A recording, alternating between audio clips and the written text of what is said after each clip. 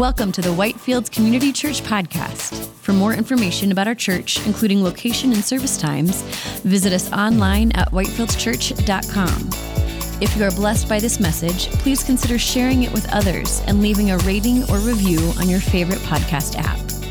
Today's message comes from our series, Equipped to Serve, a study in Paul's pastoral epistles. Here's Pastor Nick. Good morning, everyone. Great to see you.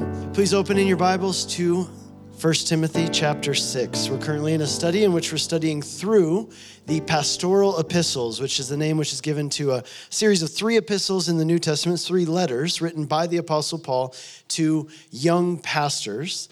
And those are Timothy and Titus. And so right now we're in the book of 1 Timothy. We like to study through books of the Bible, verse by verse and chapter by chapter. We're coming up now to the end of 1 Timothy. So please open there to 1 Timothy chapter 6, the last chapter of that book. Well, I just arrived home yesterday from Ukraine. I was there with Pastor Mike and 2 other leaders from our church, Sean Freed and Terry Haley. And we went there to lead a retreat for Ukrainian pastors and leaders and their families. So the goal was to give them some encouragement and to take care of their bodies, minds, and souls. So there were 160 people.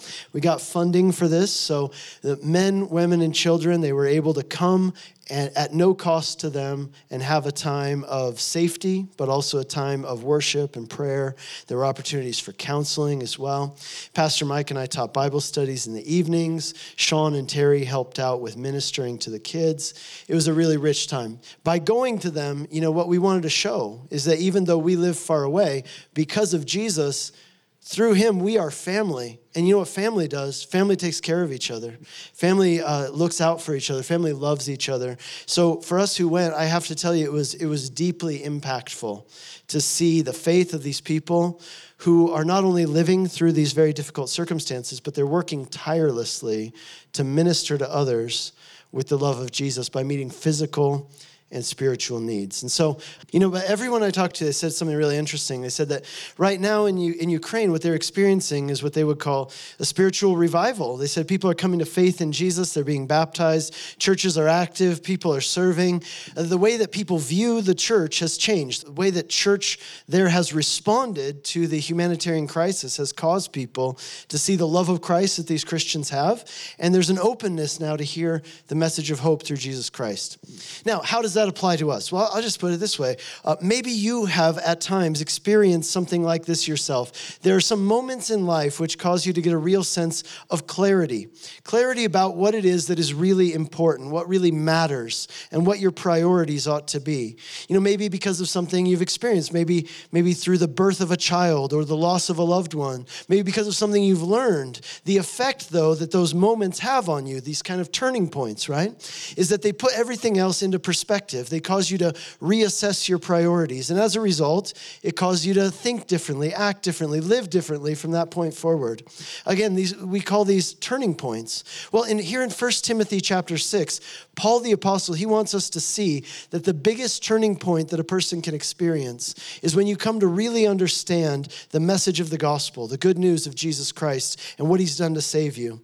When you understand that, when you begin to experience new life and redemption, it changes your perspective on everything. It gives you a sense of clarity about everything else in your life. It motivates you to live in a whole new way. So the title of today's message is How the Gospel Transforms Your Everyday Life. And what we're going to see here in 1 Timothy chapter 6, verses 1 through 10 is this, that what Jesus has done for us changes the way we work, it alters our priorities, and it gives us a new perspective on money and material things. So we're going to work through the text, and that'll be our guide that sums it up, and it'll be our guide as we work through the text. So I'll give you one more time, then we'll break it down and use it as our guide for studying the text. What Jesus has done for us changes the way we work, alters our priorities, and gives us a new perspective on money and material things. So the first part of that sentence, what Jesus has done for us. 1 Timothy chapter 6 begins with these words. Let all who are under the yoke as bondservants regard their own masters as worthy of all honor, so that the name of God and the teaching may not be reviled. Now, 1 Timothy is a letter written by the Apostle Paul to a young pastor named Timothy, who had recently come to the city of Ephesus to pastor a church that at one time had been healthy and strong, but because of a lack of leadership, this church had become riddled with unhealthy practices and false teaching. And Timothy's job there in Ephesus was to right the ship. It was to fix these problems in order to save this church and bring it back to health. And so Paul is writing this letter to Timothy to encourage him in his calling as a pastor, to instruct him about how to lead the church and how to handle this difficult situation that he's been tasked with. So as he begins now this final chapter of the letter, Paul mentions to Timothy, did you notice again the importance of guarding and protecting what Paul calls the teaching. The teaching. What is the teaching he's referring to? The teaching he's referring to here is the true message of the gospel. Throughout this letter, what you'll notice if you read the whole thing is that Paul has been seeking to clarify what the true message of the gospel is. And here's why. Because there were those false teachers in the church who were teaching things that were not the gospel. Now, for example, in chapter 1, Paul mentions that these false teachers were teaching that when the way a person is saved and made right with God, they were teaching that it's by keeping the 10 Commandments. They were also teaching other weird things like genealogies and myths and superstitions that weren't even in the Bible. And so throughout this letter, Paul has been seeking to clarify what is the true message of the gospel. And in chapter 1, here's what Paul said. This saying is trustworthy and deserving of full acceptance. Christ Jesus came into the world to save sinners. It isn't we who save ourselves by being good enough people, but it's Jesus who came to save sinners like you and me. And how did he do it? Well, he tells us in chapter 2, the way Jesus did it is that he gave himself as a ransom for all. Jesus gave his life in order to pay the price to redeem us from the curse of sin and death and from the judgment that we deserved for the wrong things we've done. He was able to do that, Paul tells us then in chapter 3, because he was God manifested in the flesh. He was vindicated by the Spirit, seen by angels, proclaimed among the nations, believed on in the world, and taken up in glory. This is the gospel. And now Paul's going to show us more ways that this gospel transforms the way we live in our everyday lives. That brings us to the second part of our sentence. What Jesus has done for us, it changes, first of all, the way we work, he says. Paul says in verse 1, again, reading it, let all who are under the yoke as bondservants regard their own masters as worthy of all honor, so that the name of God and the teaching may not be reviled. Now here Paul is addressing bondservants. A bondservant is what we would call today, in our modern English, we would call this person an indentured servant. Right? This is somebody who has willingly entered into a relationship with someone else in which they become that person's servant for an agreed upon period of time in exchange for payment or compensation of some kind. Now, this kind of servitude, servanthood, it was really common in the ancient world. It's estimated that in the Roman Empire, for example, about 1/3 of the population at one time or another had been an indentured servant. Now, in some translations, though, here's where it gets interesting. Some translations translate this word bondservants, not as bondservants, but as slaves. So some translations say, let slaves be subject to their masters. Now, the reason for that is because in both the Greek and Hebrew languages, we have two separate words, right? Servants and slaves. They only had one word to describe both what we would call servants and what we would call slaves. Now, again, in our minds as English speakers living today in North America, right, there is a really big difference between being a servant and being a slave. We would say those are two completely different things. Because when we hear the word slavery, of course, we immediately tend to think of the slavery that existed here in the Americas. In our mind, a servant is someone who willingly enters into a contractual agreement, but a slave is someone who is taken and held against their will, right? Kind of in a form of oppression and exploitation. So it tends to bother us when we read things like in the Old Testament, that there are laws regarding how people should treat slaves. It tends to bother us when we read here in the New Testament that slaves are to honor their masters. But what makes it worse is that historically in this country, people who did advocate for the African slave trade, they actually used these Bible verses to justify the practice of slavery here in these United States. Now, what you need to understand, though, is that slavery, as the Bible talks about it, was very different than the kind of slavery that existed here in America. That's why most Bible translators have looked at this and they've said, bondservant would be a better word to use here rather than the word slave, because it wasn't slavery in the way that we think about slavery today. For example, let me just give you a quick list. Indentured servitude was not based on race. It was usually entered into contractually. It was usually for a determined period of time. It usually included compensation. And it was empowering, not exploitative. You see, if you were poor and couldn't put food on the table for your family, what a lot of people would do is that they would go to the home of a wealthy person or the business owned by a wealthy person, and they would ask for some kind of agreement in which they would work for that person as their servant and be compensated, kind of like an employee. Or, for example, if you got into debt and you couldn't pay off your debt, you were at risk of going to a debtor's prison. And you really can't pay off your debt in debtor's prison. So you would sell yourself into slavery to somebody, to a rich person. And essentially they would pay off your debt, and then you would work for them until you had worked off what they paid for you. Sometimes another situation, if someone had committed a crime, as their punishment, rather than just sitting in a jail cell, they would be sold as a servant to work off their debt to society. So here's what's even more interesting. The kind of slavery that existed here in the United States, we call it chattel slavery.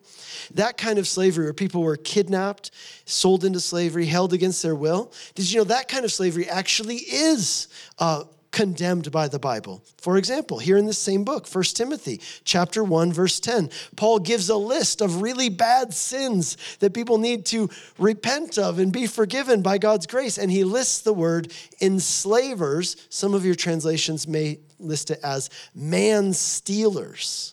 Now, what that means, it speaks of that practice of kidnapping someone and either forcing them into slavery against their will or selling them as a slave to someone else. So that's interesting. The Bible does condemn slavery in the way that we often think about slavery as a form of exploitation and oppression. But what's being talked about here in 1 Timothy 6, verse 1 and 2 is indentured servitude, which is a lot more like what you and I would refer to today as employment, having a job, right? And so if you are a person who has a job, if you work for or under someone else, these verses are speaking to you. And here's what he says. If you're a Christian, then what Jesus does for you should change the way you approach your work, your job. Now, how? Why? Well, first of all, it should give you a different perspective on your boss. When you understand that God loves you and that as his child, he's working in your life through his providence in order to shape you into the person he wants you to become, and that as his child, God has called you into the family business of carrying out his work in the world, well, doesn't that change the way you view your boss and your coworkers? Your boss and your coworkers, these are people who God has brought into your life for a purpose. They will be the ones who, second only to your family, will get to see you up close every day, and they will get to see more than anybody else except for your family the difference that Jesus makes in your life. If you're a student, I think this applies to your teachers and your classmates. And one of the best things you can do to help them see Jesus in your life, Paul says, is be a good employee. What Paul's telling us is this is really interesting.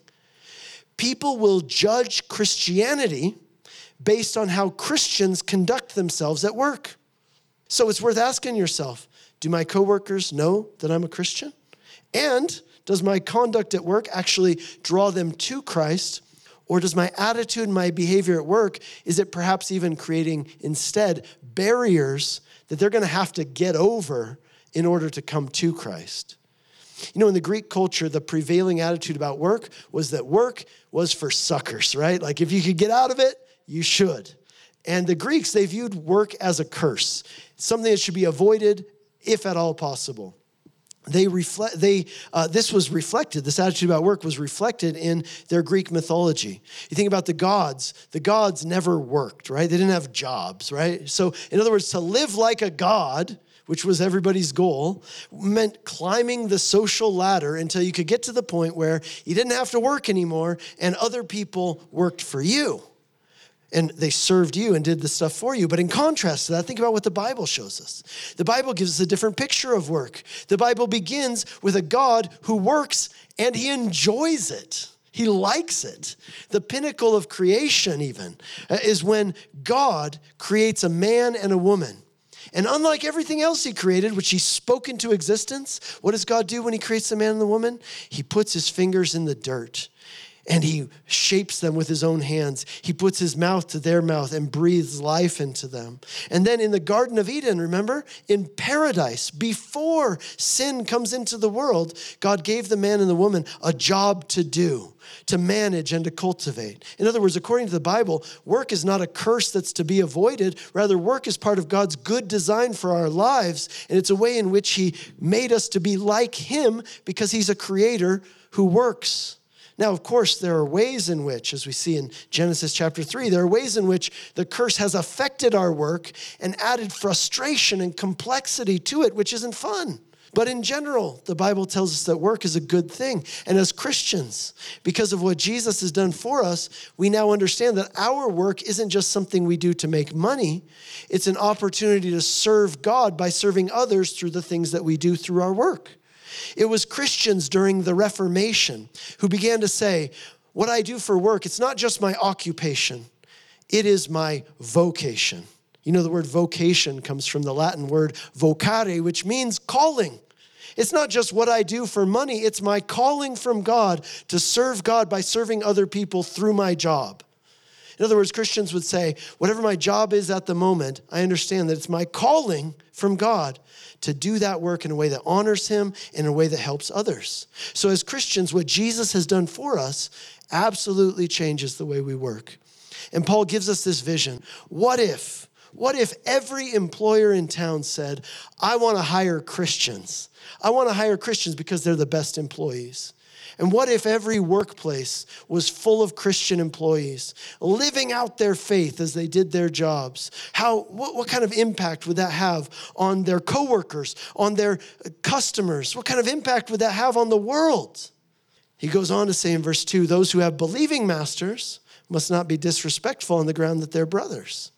Rather, they must serve all the better because since those who benefit from their good service are believers and beloved. Teach and urge these things. Here Paul shifts to addressing another situation in which you're a Christian and your boss is also a Christian. And you can imagine the scenario. Somebody might say, I want to work for a Christian boss because then he'll take it easy on me. I won't have to work as hard. Or they might say, well, since in Christ we're all equal, well then, if my boss is a Christian, I don't like what he tells me to do, I don't have to do it. Because who's he? He's just the same as me. And Paul's saying, no, listen, if God wants you to honor those in positions of authority over you, and rather than taking advantage of a Christian brother or sister, as part of the family of God, you should want to help their business to thrive and succeed by working even better for them. So the gospel changes the way we work. Rather than viewing it as a curse, we view it as a calling. You know what else? The gospel sets us free from another trap in regard to work, and that's the trap of overworking as a way of using your work to prove your worth, your value, your meaningfulness in life. You know, that's a really common trap in our society. But the message of the gospel is this, that God accepts you not because of what you do, but because of what Jesus did. Not because of your work, but because of Jesus' work on your behalf. And as a Christian, your value, your identity, it's not based in what you do or accomplish or achieve, but it's in Christ, and you are accepted and loved and justified in him. Now you can still do things, and you should do things for God and for others, but now you do it for a different reason. You do it out of a thankful heart for what God's done and a desire to bless and serve others, just as Jesus has blessed and served you. That brings us to the next one. Not only does what Jesus does for us, has done for us, not only does it change the way we work, it also alters our priorities. Look what he says in verses 3 through 5. If anyone teaches a different doctrine and does not agree with the sound words of our Lord Jesus Christ and the teaching that accords with godliness, he is puffed up with conceit and understands nothing. He has an unhealthy craving for controversy and for quarrels about words, which produce envy, dissension, slander, evil suspicions, and constant friction among people who are depraved in mind and deprived of the truth, imagining that godliness is a means of gain. Once again, Paul is addressing the false teachers whom Timothy had been sent to Ephesus to deal with. And here Paul talks about, he says, let's talk about what motivates these people to do what they're doing by teaching these false things and doing these unhealthy practices. Again, what they were doing is they were creating factions in the church to draw people after themselves.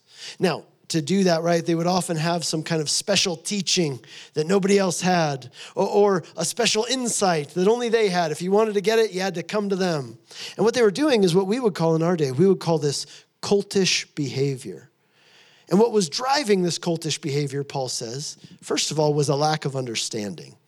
He says they don't understand the gospel. And because of that, they major on the minors, if you will. They focus on minor points of doctrine or maybe obscure verses in the Bible, which are not central to the gospel or the Christian faith. And by the way, you know, this kind of thing is still quite common even today. I see it all the time.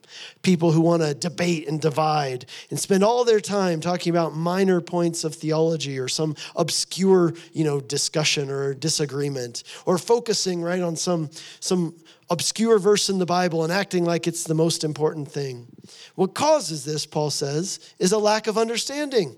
It happens because people don't understand that the Bible, at its core, is a book about Jesus. It's about the gospel message is the good news of what he has done to redeem us. And the Bible is the story of that. When you really get that, it changes your priorities. You see, without a clear understanding of the gospel, what these false teachers were motivated by was the desire for their own glory, their own benefit, and their own enrichment. They sought to draw people after themselves by finding obscure or tangential things in the Bible to argue about. Like Paul mentions here, the meaning of certain words. And make them seem, they were trying to make it seem like they were smarter than other people and more spiritual than other people, that they knew things that others didn't know. In the Gospel of John, chapter 5, Jesus is speaking to the Pharisees. The Pharisees who claimed to be experts in the law. They studied the Bible all the time. They debated about it constantly. But at one point, Jesus said to them, you guys search the scriptures because you think that in them you have eternal life. But what you fail to realize is that they speak about me. In other words, they were reading the Bible. They knew what the Bible said, but they were so focused on the minor points that they missed the big picture of what it means. And the irony is, it's only when you see the big picture, that the Bible is a book about Jesus, that all the minor points begin to make sense. See, what motivated the Pharisees to study the scriptures was a desire to be holier than thou and smarter than thou. In other words, it was all about their own glory. And the same thing was true of the false teachers here in Ephesus. They weren't actually helping anyone. They're just hurting the body of Christ. They're not furthering the mission of God. And what they're doing is they're building factions around themselves. And it was driven by a desire for their own glory and their own enrichment. But something happens when you really understand the gospel that changes everything.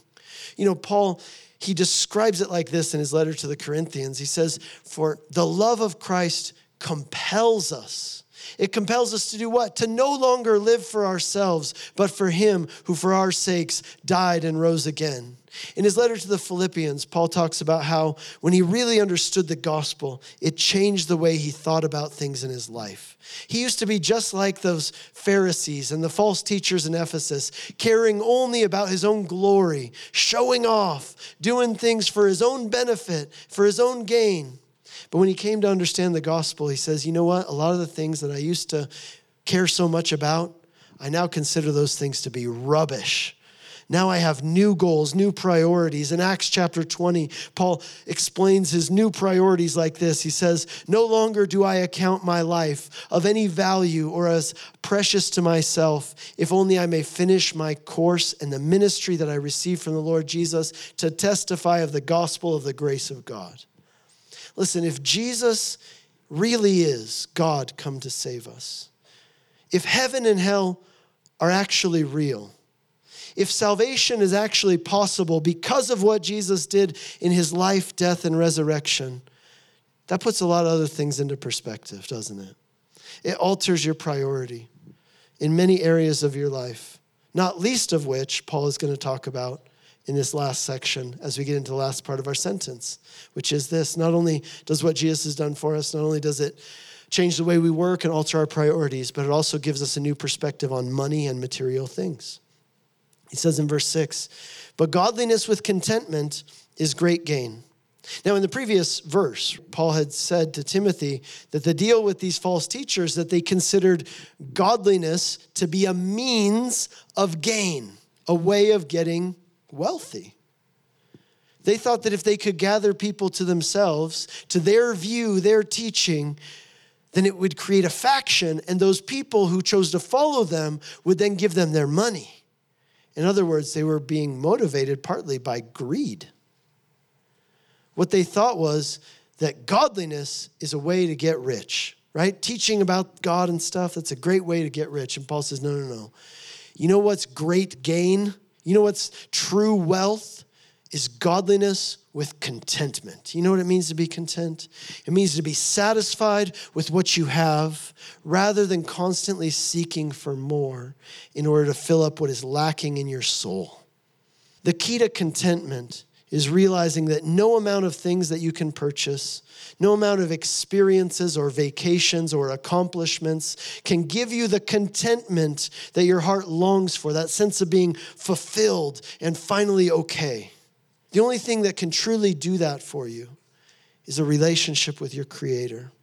Paul goes on to explain in verse 7, for we brought nothing into the world, and we could take nothing out of the world, but if we have food and clothing, with these we will be content. Listen, if material possessions and wealth actually led to happiness, then there would be no depressed people in our society because we live in the richest country in the world. But clearly that's not the case. There are many people who are wealthy but empty, rich but depressed, houses and garages full of stuff but still unfulfilled. You know, Jesus told a story in the Gospel of Luke chapter 12 about a man who was smart at business. He worked hard, he planned ahead, and as a result, he was rich. But then one day, like all of us will one day, he died. And even though he was rich and he was good at business, Jesus said that man was a fool. And here's why. Because even though he was smart at business, he laid up treasures for himself here on earth, he was poor towards God. He was smart enough to plan ahead when it came to business, but he was a fool because he didn't plan ahead when it came to his soul. He thought about his material possessions. He thought his material possessions would fill up what was lacking in his soul, but he failed to think about what comes after this life. A truly wise person prepares not just for next year, but prepares for eternity. Because as Paul says here in verses 7 and 8, the thing about money, the thing about stuff, you can't take any of it with you when you die. But what you can do is you can use your money and your stuff now in a way that will make an impact for eternity. That's wisdom. So Paul concludes this section by saying, but those who desire to be rich, they fall into temptation, into a snare, into many senseless and harmful desires that plunge people into ruin and destruction. For the love of money is a root of all kinds of evil. It is through this craving that some have wandered away from the faith and pierced themselves with many pains. You see, it's not money that's the root of all evil. It's the love of money. You know, money is a tool. And where it gets twisted in our hearts is when we love money and then we use people or even try to use God to get more money.